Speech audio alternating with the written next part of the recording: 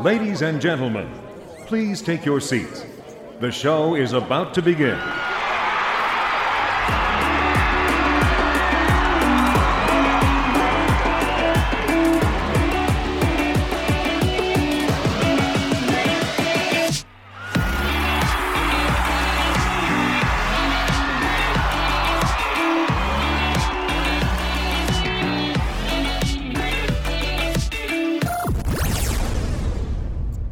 Hey, good morning, good afternoon, good evening, everyone. Welcome to our fourth podcast. This is At the End of the Day, a show about the lost art of medicine for those who are dissatisfied with the status quo in healthcare.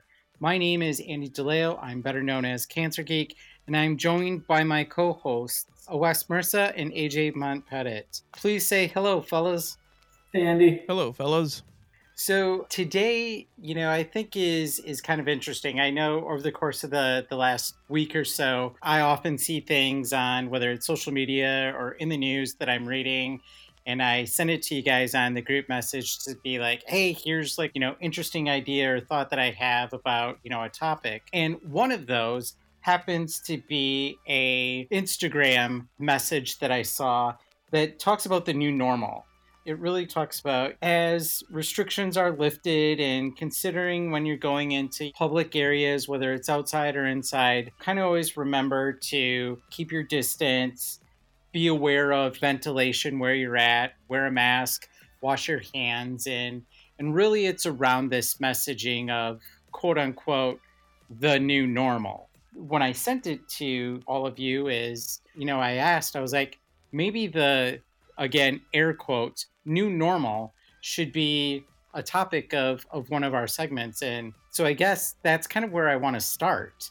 AJ, maybe from your perspective, when you hear this term new normal, what do you think about it? How are you defining the new normal? Well, as someone with young children and a wife, I think the new normal is we can't even do the things that were part of our weekly routines that we had as little surprises or fun things to do, or even places to take the kids where maybe for an hour or two we could have a break from 100% parenting. The hard part is the new normal is thinking through how many people will be there. Is it in an enclosed environment, indoor environment? Are people in my community actually taking medical advice and wearing masks? Even for the new normal now is me trying to understand where my parents have been in the last week or two, how their health has been, and decide, should I take them up to my parents' house or not? Because they tend to be on the anti-mask policy of things. It's a divisive thing. We are, I think, all inadvertently judging each other and keeping record of how people are acting and handling this pandemic. So, Wes, you're in a slightly more populated area of the country than AJ or myself are. When you hear the new normal, what are your thoughts on that? How are you seeing that normal, and what does that new normal mean to you? My family and I love to travel, and we've traveled all over the world, which obviously we can't do now. But, we like to do weekend getaways. We'll just jump in the car and go for a 4-hour, 5-hour drive up to Rhode Island, out west or down south, Baltimore, Washington, D.C., just spend a weekend away. Those are not happening anymore. As things and restrictions are beginning to ease here on the Northeast, there is the availability to go out. You're not thinking, is this person infected, as we were about 3 months ago, when we were really the epicenter of this COVID-19 outbreak. It just came up recently with my wife and I. We were talking about, wouldn't it be great to just go away for a weekend? We need a break. Let's just go away. Let's just change our surrounding. And we thought about it, and we were thinking about taking a drive up to Rhode Island to spend the weekend there. But then the question is, what are we going to do there? Where are we going to stay? What restrictions are in place? How are we going to eat? What kind of food are we going to be able to eat? How do we spend our time when we're up there? And then coming back, New Jersey has implemented a mandatory quarantine if you visit some of the areas around New Jersey and New York. So then do we be good social citizens and quarantine and stay in our house for 2 weeks? There's just a lot to think about. This is the new normal. Unfortunately, until a vaccine is created or everyone has herd immunity, this is our new normal. We have to think twice before we do anything that we would be able to do on impulse. We have to think twice now. Even going to the grocery store. And it's happened to me a number of times where I've gotten to the grocery store and I go and look for my mask and I don't have one in my car. I forgot it at home. So I have to go back home just to get another mask. This is unfortunately our new normal. So this is kind of where I was hoping our conversation would go is. So we're talking about the safety precautions and the things that we're thinking about and whatnot based on the midst of the pandemic that we're in. But my question is the new normal actually maybe something that should have always been? And what I mean by this is that historically, if I wake up and I don't feel well, or I've got a cough, or maybe I have a slight fever, something like that, I'll take some ibuprofen to try and manage my fever, and then I'll go out and about. I'll go grocery shopping, or I'll go to the store, or I'll go to work. The same thing when, my daughter wakes up. If she's not feeling well and she's not whining to maybe stay home, oftentimes parents will give our children medication and will take them to whether it's school or daycare or their sleepover or whatever the case may be. And so I guess from both of your perspectives, is some of this hypersensitivity that we have about, are we sick? Should we go out in public? Is somebody else sick? Are we diligent about covering our faces when we're out in public or in large groups, distancing, washing our hands and what? Is that just stuff that we should have always been doing, but we weren't forced to because of not being in the middle of a pandemic? Well, I don't think forced is the right word. I think we inherently and culturally have a selfish attitude. America has a very weird, a very puritanical work ethic where, my father and my father-in-law used to tell their children, you go to school unless there's blood or broken bones. I don't care. And we don't have that sensibility. When I would be feeling sick and I would stay home from work, I would have people say, oh, you're just being stupid, or you're weak, or, why don't you go to work? Yeah, so you got the sniffles, big deal. And it's like, because I don't want other people to get sick. And as someone who lived in Japan for 2 years, there's such a cultural mentality of being aware of the other person, because physically you can't forget that you're scrunched together with millions of people, depending on where you live. It's such a commonplace thing for when you have the cold or the flu season going on and you feel like you might have something, to wear a mask. When arguing with my mother about mask policies, I mentioned that and she goes, well, they should probably implement wearing masks during cold and flu season. And I said, yeah, maybe they should. That's a great idea, because if you have to go to work and you can't get the day off and you feel maybe a little sick, wear a mask. It's a great way to help protect other people from getting sick. AJ, I will agree with you to a certain extent, but then I will also disagree with you. I mean, when you talk about... Well, then you're wrong, obviously. Obviously. So, when you think about it, as far as having a cold or, even as far as having a flu, the chances of spread are so low. And then additionally, it's not always life-threatening. We have the ability to fight it off. There's medications for it. There's treatments for those types of illnesses. In terms of the COVID-19 and the coronavirus, we don't have a vaccine. We don't have a cure. There's really no way to treat it other than just kind of, if you're healthy, let your body kind of fight it off on its own. And if you have comorbidities or other health issues, it's a bigger struggle to fight it off. So, I don't know that we are hypersensitive to the masks and these things. I think these protocols are in effect for our own safety. And I don't think that you need to wear a mask if you're, not a low-grade fever or something else pre-COVID-19. And yeah, we've all done the same thing. If you have to go to work, so you'll just take Tylenol, go into work, or, you can be ill, not feeling well, still go into work. And Wes, to your point, I don't think anyone should, when we're post-COVID and with talking about the sniffles, the cold, the fever, I don't think anybody should be forced to wear a mask. I think there is a cultural mentality in Asian countries to be thinking about the other person. And I think there's something to be learned there. I think taking into account other people with our actions is a very simple and easy way to just live better. Or am I just being a jerk? And I don't know. I know. You got me, AJ. You got me. So I'm going to play devil's advocate here because it's not that I agree or disagree. I think it's just the reality is this is just what it is.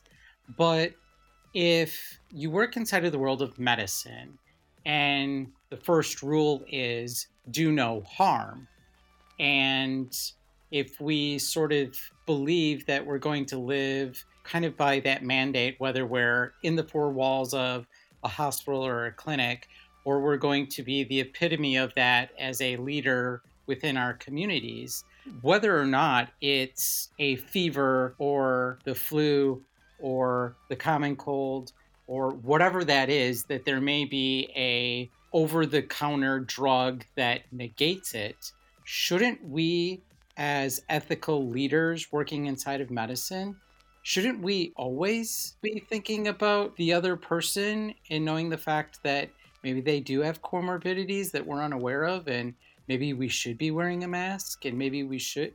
I mean, what do you think of that? No, I'm just thinking, I wouldn't see it as being like a authoritative, legal action if you don't wear a mask for a cold or a cough or something like that. But it's just, in my experience, it's just been a cultural mindset where, if you do it, you just do it to protect other people out of, you might say kindness, but there could be also to not be shamed for doing it. There is a sense of your place in a society versus, I think, as Americans, we still have a default pioneer, I'll make it on my own and do it on my own mentality, which really should be examined, I think, with a lot more scrutiny. Yeah, I think that's a good point. And that's kind of why I was just thinking back to myself. And back in the day when I was working in a hospital or a clinic, there's only one time that I can remember myself outside of the normal sterile procedures of surgery in which I wore a mask in the department. But because of all of this that's gone on, it's actually made me feel that if I truly want to be a leader inside of the world of medicine, whether I'm in a clinic or a hospital or I'm just in my community, that post sort of this pandemic, I think that's just one of the things that I might do, because in order to be that ethical leader, I need to lead by example. And it's one of those epiphany aha moments that I had. Well, and I'd like to ask OS, because you're talking from a very logical clinical standpoint. And what's been made very clear is you're the minority of American citizens that think that way. How would you address it to the general populace or create something that makes it more acceptable to do? Because, yeah, you might not spread something. It's very low, but I think Andy's got a good point about it being a leadership quality of just saying, you know what, it's fine. It's, you know what, I'm trying to help protect you. Even if it doesn't do anything, at least it's a very visible sign to say, I care about those around me and I'm just trying to do the right thing. Doing the right thing seems to almost be a forgotten civic duty now. AJ, to your question, I think post-pandemic and having gone through everyone wearing masks and, masks becoming the new norm, I think that Andy has a very good point that you're doing it, you're leading by example by wearing a mask in case you are sick. And it is going to be more acceptable going forward. Looking back 6 months ago, 8 months ago, when other countries were wearing masks, us as Americans were looking at them as being inferior, and making negative remarks towards other countries for wearing masks and implementing mask mandates. I think now it's become so apparent in the U.S. and everyone's wearing them that it won't be out of the norm. And you won't be criticized for it, but I think you'll be regarded as what Andy has just described as a leader who is doing their civic duty to help protect others by wearing a mask. So I'm not opposed to masks. I wear a mask regularly. I think it's just in the context of when you're using it, how often you're using it. Masks are important. If I'm outside in my yard talking to a neighbor that's 6 feet away, I don't feel like I need to wear a mask. Again, if we're in a close proximity or indoor space, then yes, absolutely, I think you need to wear a mask. And I'm guilty of looking at other people wearing masks and going, it feels weird. And I remember sitting at the airport with Andy right as everything was starting to hit the U.S. And we were there and I go, man, it is really weird seeing non-Asian people wearing masks.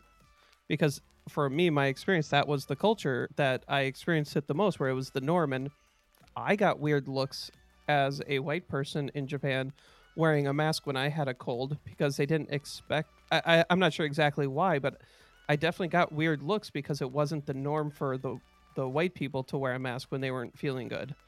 So it was a very much a cultural thing, and definitely a breaking of cultural norms. This could be having a good long-term effect of it being the norm, especially now that we've got the, Gucci and Louis Vuitton masks that everyone can flaunt their wealth with, and the really cool T Public type thing instead of just being a bland surgical mask like everyone else. Well, the cool thing is that they've got masks that match bow ties now, so I'm super psyched about that. The one thing that maybe, OS, you can help me with is, have you figured out the trick of wearing the mask and not having your glasses fog? Because I haven't been able to figure that one out yet. Oh, it's really easy, Andy. Just wear contacts.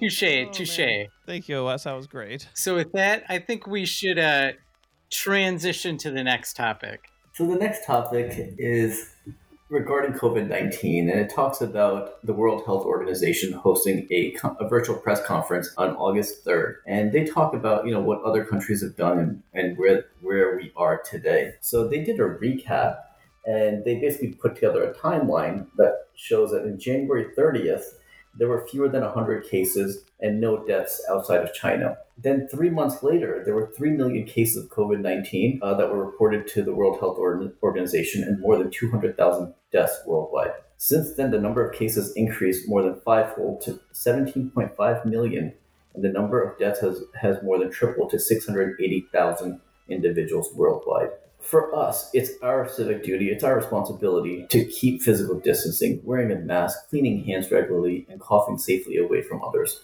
You got to do it all. You've got to do all of these things. The message to the people in the government is clear. Do it. Keep control of what's happening and the infection rate within your areas. Keep strengthening the health system. Keep improving surveillance, contact tracing, and ensure disrupted health services are restored as quickly as possible. So my question to you guys is, in the USA, do you guys think this is happening? And what do you think are the pitfalls as to why this isn't happening? That is a very polarizing question. I think it's hit or miss. I can speak for my little pocket in the world. I know our governor recently implemented a mandatory mask. So if you're in a store, in a public dwelling or whatnot, you need to have a mask. If you're outside and you can't keep social distancing, you need to wear a mask. And then, all the other things that we've already, mentioned numerous times. I think the majority of people get it. They fall in line and they're trying to be respectful not only of themselves and their family, but outside of their immediacy and trying to be respectful for others in the community. With that being said, I think there are others that are our other end of the spectrum that don't buy into this. They don't understand what's going on. They haven't been impacted by it directly. They believe that kids can get together and they're immune to it. And there's all sorts of other things that go into that belief. I know recently I was at a gas station. I was waiting in line to pay for my bottle of Diet Coke. The lady behind me kept encroaching on my space to the point where I turned around and I asked her, could you please give me some space? And she kind of gave me a dirty look and, whispered nasty things underneath her mouth to me. But I think this kind of goes back into both you and AJ mentioned before, is that in the US, we have a very egocentric perspective. We believe that if it hasn't happened in the US, it's BS. If it hasn't happened to me, then I don't know if I really care. And if it hasn't impacted somebody within my small circle of daily dealings, that I don't really care about it. And I think it's that mentality causing this balloon that we're not necessarily doing some of the things that were reported in the WHO. But that's at least my thoughts on it. AJ? I think you bring some good points. And for everyone who's listening, I would definitely recommend there's a book published a few years ago called Fantasyland. It is a really intriguing threading of history from the founding of people coming to America to today on how we have always had as a country a weird fascination with fringe ideas and giving them a valid platform to talk as if they were as much of an authority as the authorities of certain subjects. For instance, we're one of the very few countries with such a strong anti-vax culture. The same as with the Flat Earth Society. Why have these things cropped up in recent years? And the gentleman who wrote the book Fantasyland did a great job threading the needle throughout history. My one question, though, for you guys is kind of a pop quiz. What country has 95 million citizens, less than 300 COVID cases, and 0 deaths as of today? Japan? New Zealand? That would be Vietnam. And when you look at it, Vietnam has more people than South Korea, Taiwan, and Singapore combined, and a very high population density. When you think about it, how could, South Korea has roughly 300 deaths, which is fantastic for a country response. Now, some people will say that Vietnam had very draconian measurements to protect their people from the coronavirus. But I would push back and say, think about that sentence right there. Draconian measurements to protect their people. While some might look at this and say, well, that's communism, that's socialism, that equals bad. Having a mentality as a government to protect your people is what most countries who have had very excellent responses to the coronavirus have done. And that is the mentality they have had. They are public servants to serve the public. And we do not have that anymore here. We have kind of an open secret. We all know this. We have people on both sides of the aisle. The majority of them are not public servants, but corporate lobbyist interest, special interest patrons to push agendas for those type of people. When you see debates over trying to help massive unemployment getting completely blocked because it might hurt, quote unquote, the economy, while we simultaneously give trillions of dollars to businesses to make sure that they don't fail, to me, it's very self-evident where our priorities as a culture is. And that's what frustrates me, saddens me, and just 150,000 dead people later go, when is that tipping point for us as a culture to say, all right, this isn't working. This clearly isn't taking care of the people. What do we do? So AJ, I think we have to understand that it's never too late. And there's a quote by Martin Luther King Jr. that says, "The time is always right to do what's right."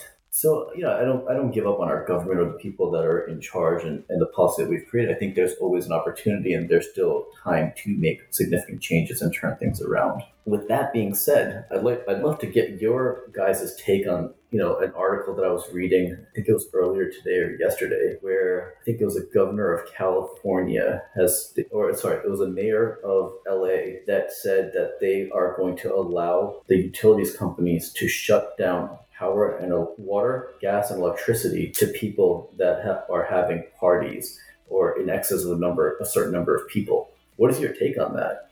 Do you think that the government should be allowed to shut down people's utilities because they've broken a mandate set forth by the towns? Well, if I'm understanding the timing correct, I think this is coming off the heels of Jake Paul, who, if you don't know, is a wildly, for whatever reason, popular YouTuber. He has had some massive parties in his mansion where nobody is wearing masks, they are not social distancing, and those are the types of things that cause the spread of such a virus like this. It's one of those things where I've looked at it saying, we don't want a nanny state, but sometimes when people act like babies, they need a timeout. I don't think it would be like a shut them off forever, but just like, all right, we're shutting your house down.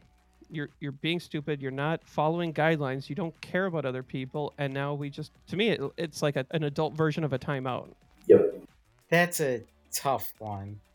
I guess the fact of what's good for the population as a whole, you're right. I think there's bad apples, and because of the bad apples, we're going to lose lives. And I think in dire situations like this, it causes some extreme repercussions. And framing it that way, I actually kind of agree with it, because you've got people that want to show that they're going to buck the system and they really don't care and they're going to continue to do what they want to do.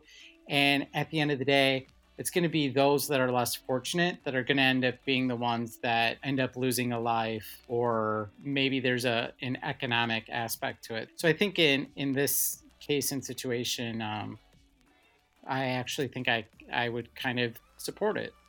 Well, and one question for both of you that I have is, we hear so many times people say, especially from a libertarian perspective, I don't care what people do as long as it's not hurting others.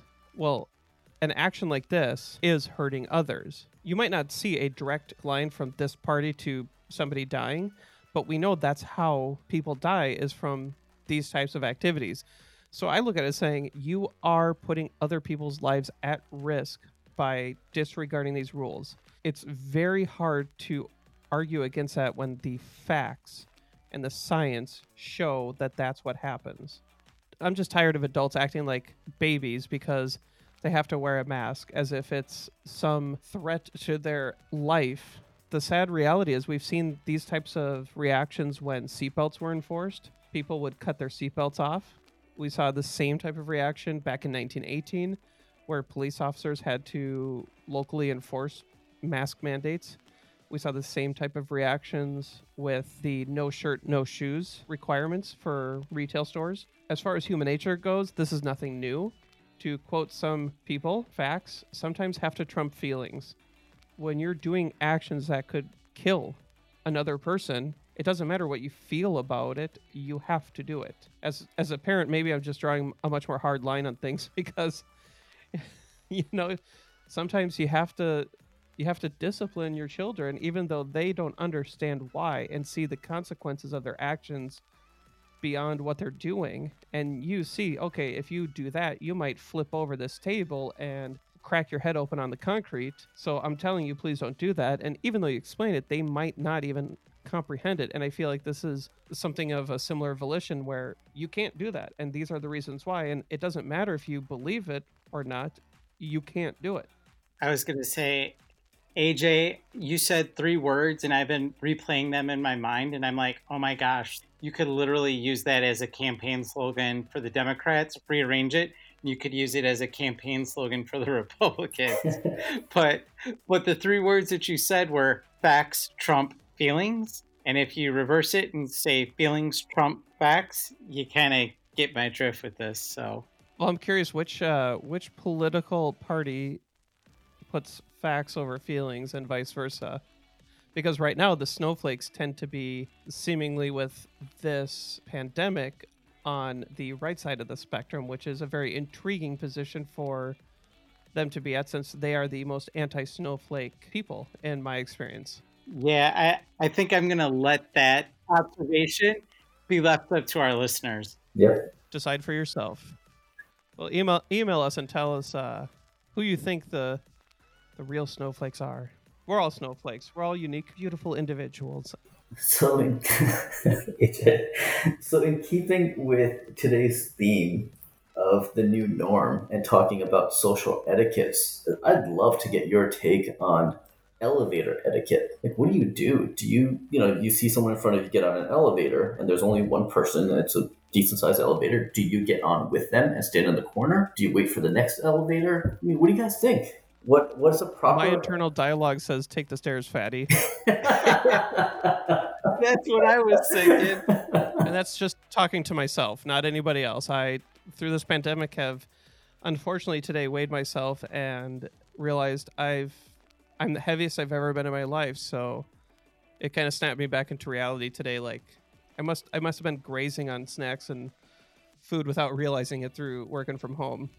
The interesting thing is that if you have to walk up, let's say, 5 flights of stairs, and by the time you get to the top, you're all like winded and you come out and whatever else, I wonder what the air droplet splatter looks like in that situation.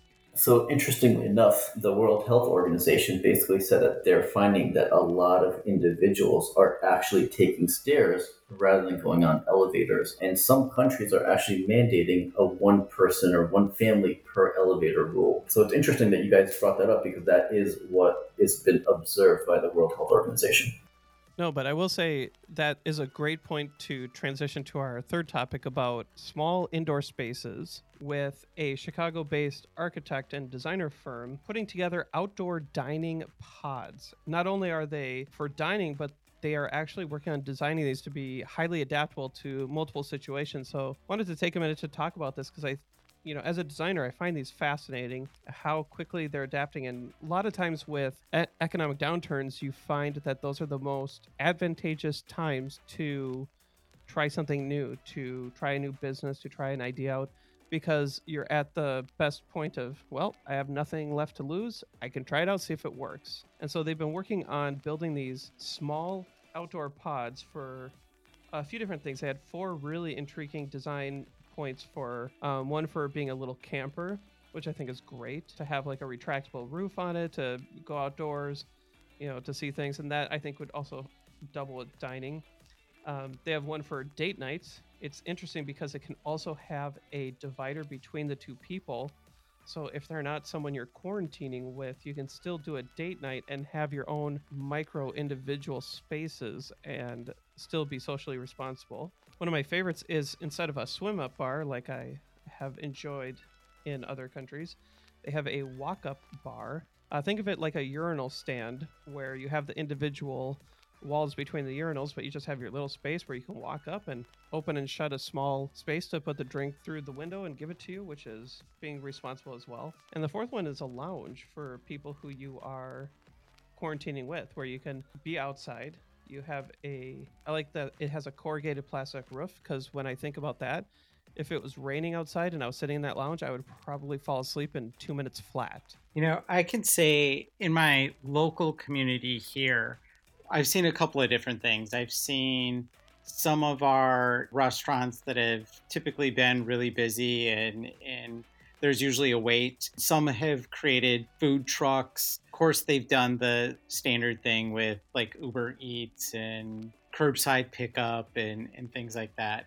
I've seen a couple of them actually build really nice flower boxes that are, let's say, maybe 6 feet high, and then they use their regular tables that they put outside on a patio or on the sidewalk, and then they're able to distance them 8-10 feet apart and do that, which I thought was cool because it kind of adds to the vibe outside and brings that restaurant from inside to outside, and that's been really interesting. But that has been my question is, I live in Wisconsin, 3.5, sometimes 4 months if we're lucky. It's warm and we can enjoy this. But as soon as the fall hits, it's rainy, it's snowy, it's cold, and WTF are we going to do for 8 or 9 months? And so when you shared this, I was like, yes, there is some hope to be able to still enjoy some of that stuff, but in kind of a really cool, unique design aesthetic. So I think this is super cool. I think these are fascinating. They've got a multitude of other configurations and options, but this to me, I think, really tied in well with our new normal. How do we design public spaces for this new normal coming out? So for you two, since we're all in different states and different areas of the country, how have you seen your public spaces kind of transforming to adjust to this new normal? Now, AJ, can you tell me a little bit more about this? So is this a space that you would actually rent? Is this a space that you would configure and buy and throw in your house as an added space to entertain? I mean, how do you utilize this? So good question. So right now, this is just a design firm that's putting together the ideas of how you adapt and putting together some models that they can test out with some restaurants in Chicago. Nothing is set yet, but what this reminds me of is there are companies like one that's called Room, and what they have is a flat pack isolation room for taking phone calls in a co-working space. So I think it could move into something like that where you could, as a business, buy them and have them outside your business. I recently saw the company Autonomous that makes office furniture, sit-stand desks. They're going to go into production making office sheds for your home. Think of like a self-contained office that could be detached from the house, sitting in the back of your garden. Maybe like I think it's going to be somewhere in the ballpark of 10 by 10 feet. There's a lot of companies like that rushing to see an opportunity there where you can build little spaces, micro spaces that can allow for different use cases. So I think it's going to be a new industry of interacting with public spaces and to get people out of the house, but also allow them to enjoy socializing in a responsible way during a pandemic. But I think what might be cool is post-pandemic, I look at these saying some of these ideas are great. How cool would it be to be able to rent one for a couple hours and go work? Like you just need a change of scenery from your office, or you just need a little isolation from everybody. Or one of them that I thought was really cool had a cutout for seeing the stars at night. So maybe you could build like micro experiences. And some of them, they kind of remind me of those old, remember those old big plastic tube playground sets that we used to play with as a kid? Some of them kind of remind me of that, where it's like you could probably put these together and make an adult size hamster town. Again, this is, me just brainstorming as we're talking about this and sort of seeing what they look like and stuff. But to me, if I was in Chicago or here in Appleton or whatever else, I would start looking at this and maybe how can I use it as we're moving into the fall and winter season? But then also, how can I create other collaborations within our community? And so there's a local artist here. Her name's Bree Sweet, and she goes by sort of the name Sweetacular, and she's got some really cool, super amazing art. It would be really neat to see like restaurants to partner with other local artists and bring it into these little pods. So not only is the restaurant benefiting from it, but your local artisans can like benefit from it as well. And I think there's a lot of really cool possibilities with these. So Wes, how are people in New Jersey adapting to being outside and trying to interact socially, and what are winters like there? You're not too far from somewhat similar temperate climate zones as we are. What's a winter like there, and how do you think people are going to adapt for that? Yeah, so it was interesting what Andy just said, because I was thinking the same exact thing with these micropods. In New Jersey, obviously the governor has put in a mask mandate for indoor environments, but also for being outdoors in closed spaces. So if you're going to be outside in a park, you have to wear a mask. Now it's mandated by the governor. Parks are open, playgrounds are not open. So we can't take our kids to the playground, but you can go for a jog at the park. You can hang out outside, and now they're allowing a certain number of people to congregate inside with mask mandates to a certain number of individuals. So, things are heading in the right direction. New Jersey's case counts have gone tremendously low, and it's been low for a while. So that's why, these restrictions are beginning to ease up. What I was actually thinking is people are willing to congregate, hang out with each other, and be comfortable in an outdoor space. And I know that's where my comfort zone falls as well. It'd be cool to use these pods as meeting places for family members. Because for a long time, when New Jersey and New York became the epicenter, families were separated and you weren't able to have that social interaction with your families. What if there was a way to convert some of these pods to put a screen up between and have entrances on opposite sides? And then you can come in, meet with your family in a protected environment, have a ventilation system, whatever the case may be, and then have someone clean it over, turn it around, and let someone else use it and rent it out. But I think that might be a cool way to utilize the space, especially as we get into the winter months, and it may become harder to socialize again. Huh. So my initial gut reaction makes that feel like one of those visits at a prison. Yeah. Pick up the phone, look through the glass, and talk to grandma and grandpa. Sorry, kids, you can't give them a hug. I don't know if that would be interesting to research, to see what the effects would be from a sociological and psychological perspective, because my feeling would be, at least for my kids, not being able to touch, to hug, to have a physical interaction with family would probably be more detrimental than to just FaceTime them. At least for my kids. You could fix that, though. You could put little holes in it with rubberized gloves or whatnot, so you can Exactly. reach Yeah, through I and like it. Man, I feel like we're in the movie Outbreak where they got the full body suits and the gloves to go in. And I do know that there have been, I'm totally blanking on who the artist was, but they actually put together almost like a saran wrap wall that had those kind of gloves up to your shoulder kind of gloves, so you could give people a physical hug with a permanent barrier between you. That was a YouTube video of some little girl I think on the East Coast, because she wanted to hug her grandpa. Yeah, I saw that. It might have been that too. I did see an adult build one out too. And I can't remember where it was, but I know that there is such a desire for physical intimacy that we crave as human beings. I think that's the thing that's suffering the most. And I remember my first year in Japan, and by the way, guys, did you know I was in Japan?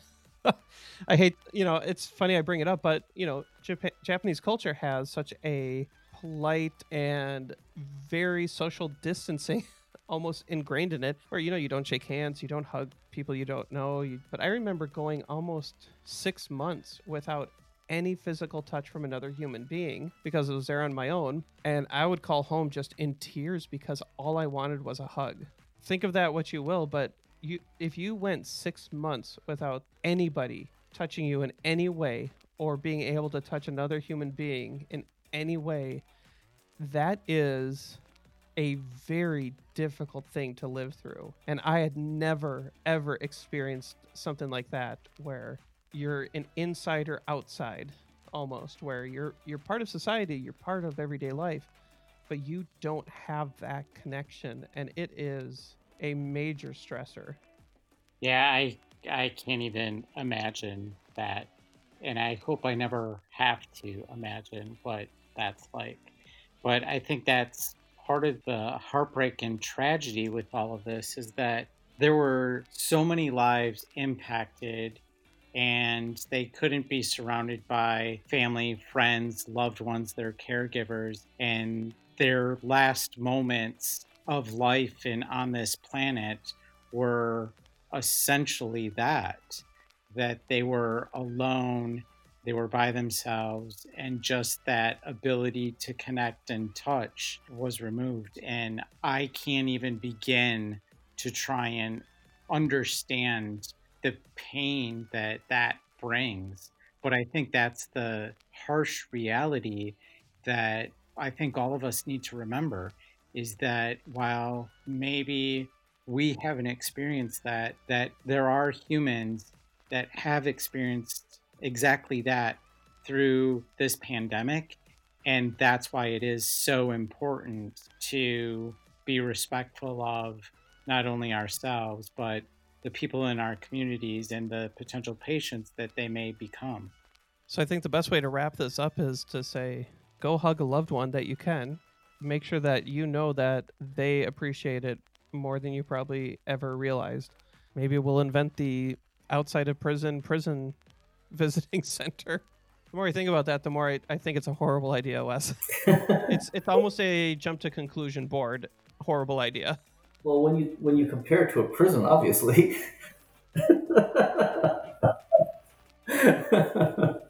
All right. Well, guys, as always, the time just flies by when we're talking. And I always appreciate the insights, the observations for each of your N of ones. But for today, that's a wrap.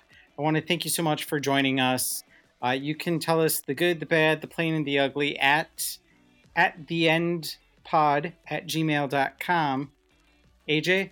And you can find me on all the socials, which would be LinkedIn and Twitter at AJ Monpettit.